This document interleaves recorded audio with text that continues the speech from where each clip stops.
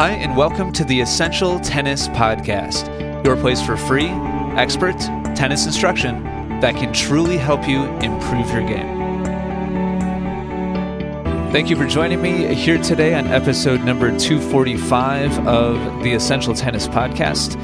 We've got a really interesting topic to get to today, which was submitted by a listener. Before we get to that, really quickly, I want to send a shout out to somebody who just left a review on iTunes for the Essential Tennis Podcast. And this person's username is VFGCGSF. Not sure what that's supposed to be, but thank you very much for your review. If you're a frequent listener of the show and it's helped you in your understanding of the game, helped you improve your game, have more fun or enjoyment on the court, I'd really appreciate it if you would take a couple seconds and leave a review on iTunes. All right, so today's topic comes to us from Dave, who wrote and said, I had a lesson from my local pro who I've been with for a while and I'm close with. During that lesson, he tried to teach me to hit a high, loopy forehand that has a lot of topspin and is deep, similar to Nadal's forehand.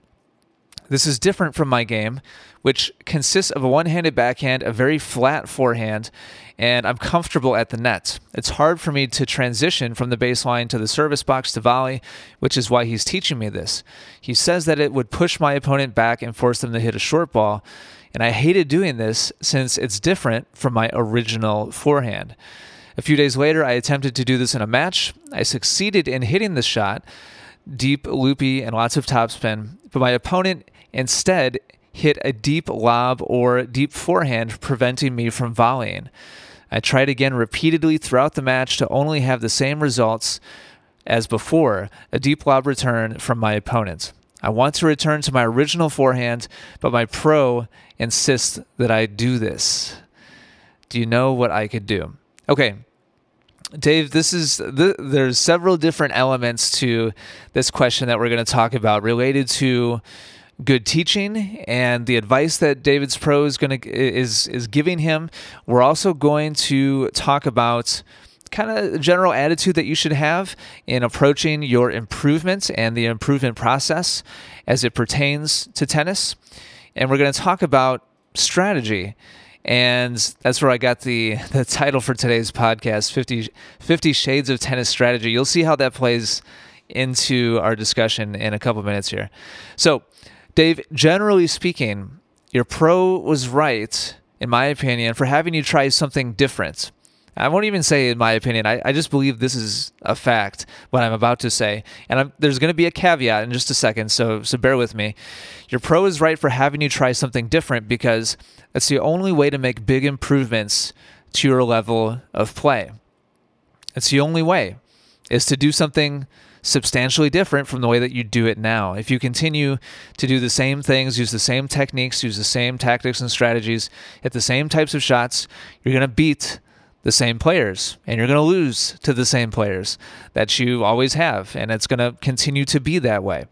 So your pro is smart to have you do something different than you're used to, and I understand when you say that you hated it. I know it was uncomfortable. It was very different from what you were used to. And you left your comfort zone there and you tried something new. And it's important to understand that this is the essence of improvement. The essence of improvements, or at least meaningful, substantial improvements, is doing something that you're not comfortable with. Now, I've done a whole podcast episode just on this particular topic. Just because it doesn't feel right, just because it's uncomfortable, just because you don't like it and you don't pick it up right away, doesn't mean that it's bad. In fact, it may mean it's good. It doesn't necessarily mean it's good, but very frequently something feels wrong even though it's right. And that's just because it's different than what you're used to. So just something to think about. I could go into more detail there, but I'll leave it at that. Now, I say that in general, I think your pro is correct. The only exception to that, in my viewpoint, would be if he was trying to get you to change styles completely. In other words, he's trying to get you to change from a flat hitter to a high, loopy topspin hitter, a fundamental change in your approach to the game of tennis. That I would not agree with. And in fact, I'd say it's completely different from what I said before, which was just a general attempt to get you to try a different tactic, a different type of shot. Now, since you say at the end of your question, I want to return to my original forehand, that's a big red flag to me. It makes it sound like your pro is asking you to change for life. Like, okay, no more flat forehands. We're going to hit topspin forehands because Rafael Nadal hits topspin forehands and he's a winner. So if you want to be a winner, you need to hit all heavy topspin all the time on your forehand side. If that is the direction that he's coming from, then I absolutely disagree. And I'm going to talk about why right now. The problem with that attitude is your coach should be approaching this from an and perspective and not an or perspective, meaning you can have flat and topspin. It doesn't have to be flat or topspin. And this is really, really crucial because there are point situations at all levels of play where topspin is absolutely necessary to hit the most effective shot possible. It's not to say you can't hit an effective shot in that same situation with flat or slice, but there are certain scenarios where hitting topspin just gives you the most advantage. It hits the most competitive shot because of the inherent properties that topspin gives you as far as the resulting shot that is possible. Now, there are also point situations where hitting the ball flat is absolutely necessary to hit the most effective shot possible. Same thing with slice, backspin. There are different scenarios where different types of shot fit the best, and they're just a perfect match for that particular shot in that particular situation. Saying that topspin is better than flat would be the same, in my viewpoint, as telling a painter that blue is better than red. I'm going to say that again just because I like that quote. I made it up. Saying topspin is better than flat or better than slice or any of the other combination, saying one is better than the other, it's just inherently a better shot. It's like telling a painter that blue is better than red. There's simply different options that make sense for certain situations and certain scenarios. And so if you want to be the best tennis player possible, then you need to round your game out. You need to have different responses and replies. As the old illustration is, you need to have different tools in your toolbox to be able to use for different scenarios, so that depending on your opponent, his or her strengths and weaknesses, how they're feeling that particular day, you have the correct response to solve the problem of how am I going to win today. So topspin and flat are both fundamental tools, basic tools that you should develop.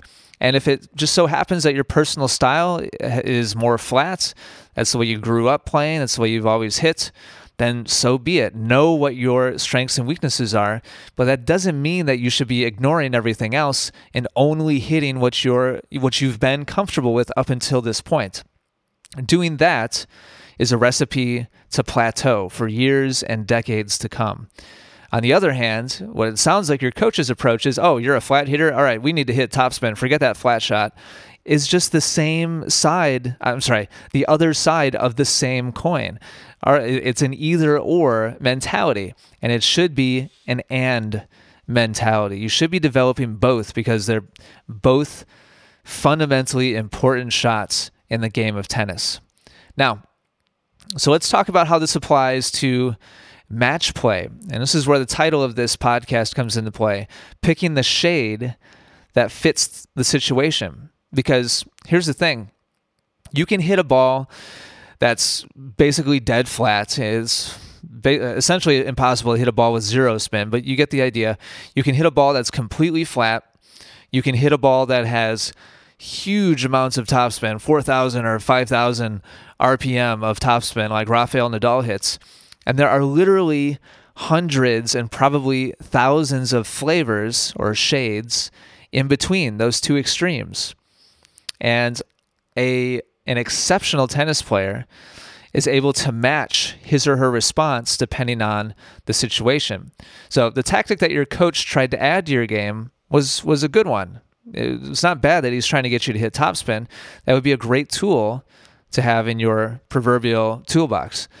But that doesn't mean that it's always going to work. Just because it's good in and of itself doesn't mean it's always the right choice. So now we're talking about application.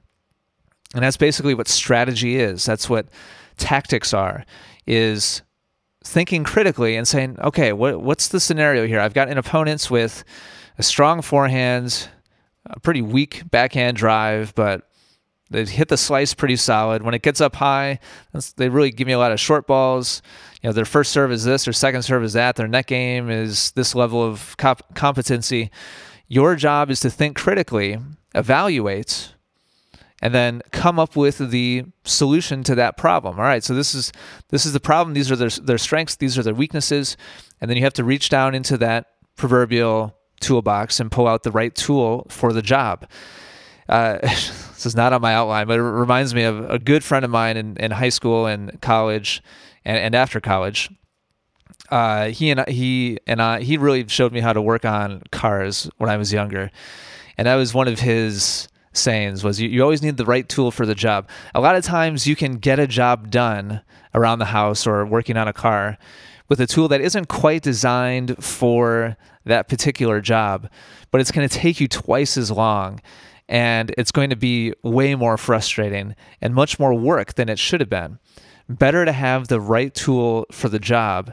Everything is much, much easier that way. So just kind of going back to the toolbox analogy. So topspin is in and of itself good, but it doesn't mean it's always going to work, or even that it's necessarily usually going to work. It depends 100% on your specific opponent on each specific day. Their strengths, their weaknesses, what makes them uncomfortable. You need to figure those things out and then apply the options that you have correctly. And then after X, Y, or Z tactic doesn't work for the fourth or fifth time in a row, then it's time to implement a new one.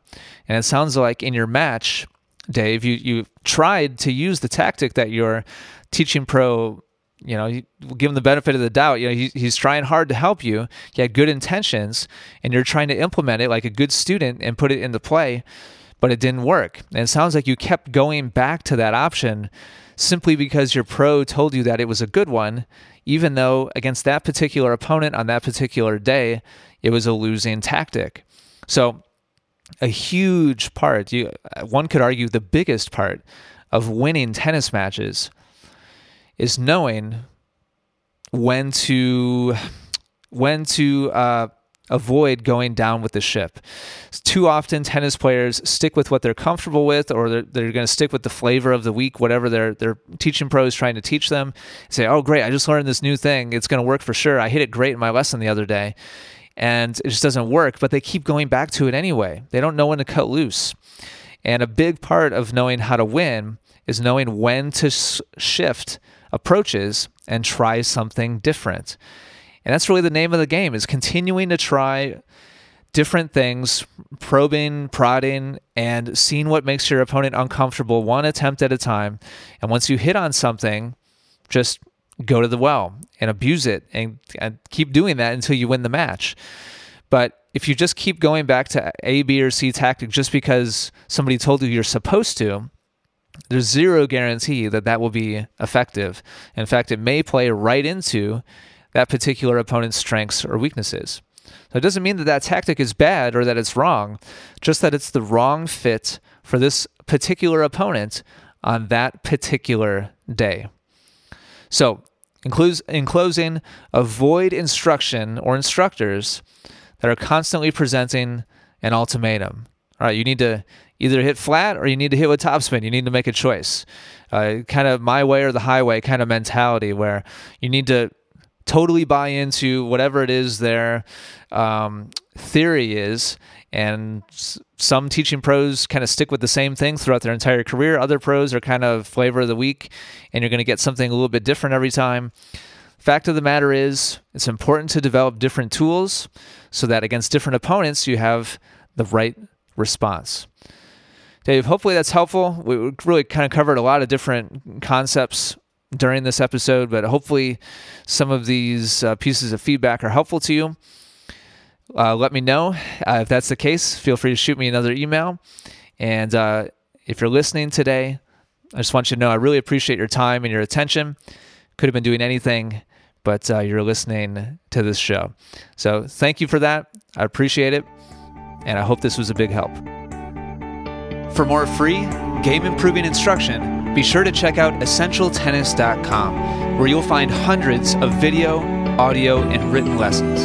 Also, be sure to subscribe to Essential Tennis on iTunes and YouTube, where we are the #1 resource in the world, providing passionate instruction for passionate tennis players. Thank you so much for listening today. Take care, and good luck with your tennis.